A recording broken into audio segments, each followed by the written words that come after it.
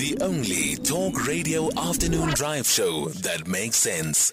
Beyond the Headline with Alder and Cynthia, right here on SAFM. It is 25 minutes after 3 o'clock in conversation next with Gideon Chitanga, who's a research associate at the African Center for the Study of the U.S. and now joining us on the line. Donald Trump secured a resounding win in the first 2024 Republican presidential contest in Iowa on Monday, asserting his command over the party despite facing scores of criminal charges as he seeks an election rematch with President Joe Biden. Gideon Chitanga now joining us on the line. Gideon, good afternoon. Thank you so much for making time for us. So it was expected, at least from the polls, that Donald Trump would win this particular one. However, though, was this margin expected? I would say yes. For quite some time, he has looked the most popular, the potential Republican candidate. So this victory really just says something that is that many people have been saying he is by far the most popular candidate. DeSantis and Nikki Haley, I think they've been way behind Donald Trump. And those who oppose Trump at least have been hoping that something might happen to, or should happen to trip him and open a way for either DeSantis or Nikki Haley to run against President Biden. But as it stands, it looks like Trump will eventually be the Republican candidate. As it stands currently, it seems that is the case. So Nikki, and I found it quite interesting looking at the reportage, at least around Nikki Haley, and she got 19% in the polls that were run. She was actually touted to be second after Donald Trump. But what are her chances then of surpassing a DeSantis if, for some reason, considering the court challenges that are going on, that the Republicans face a situation where they have to now find another leader or presidential candidate? Yes, if you compare Nikki Haley and DeSantis, I think that the margins are not so big.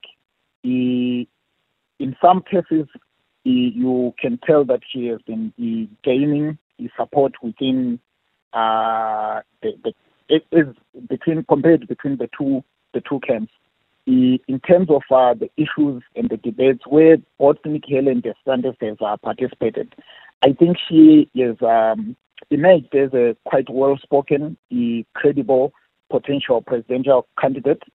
And I am persuaded that without the Trump candidature, she has such a compelling momentum, and potentially she could actually win her position at the UN. I think among many people, he creates an international kind of posture and standing which DeSantis does not have, although he garnered quite a lot of popularity himself by positioning himself as someone who is a bit between the radical supporters of Trump and those who still want to push the America first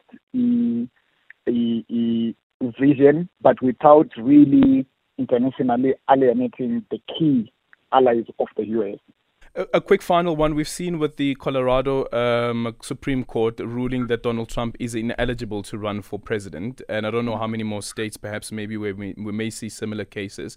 But do the Republicans look at the primaries and say that the person that we're going to endorse must be the person who is capable of beating a Biden, because you want a person in the race who would actually ensure that the Republicans go back to the White House, but not somebody who would perhaps win the race within the Republicans, but not able to win the race against a Biden?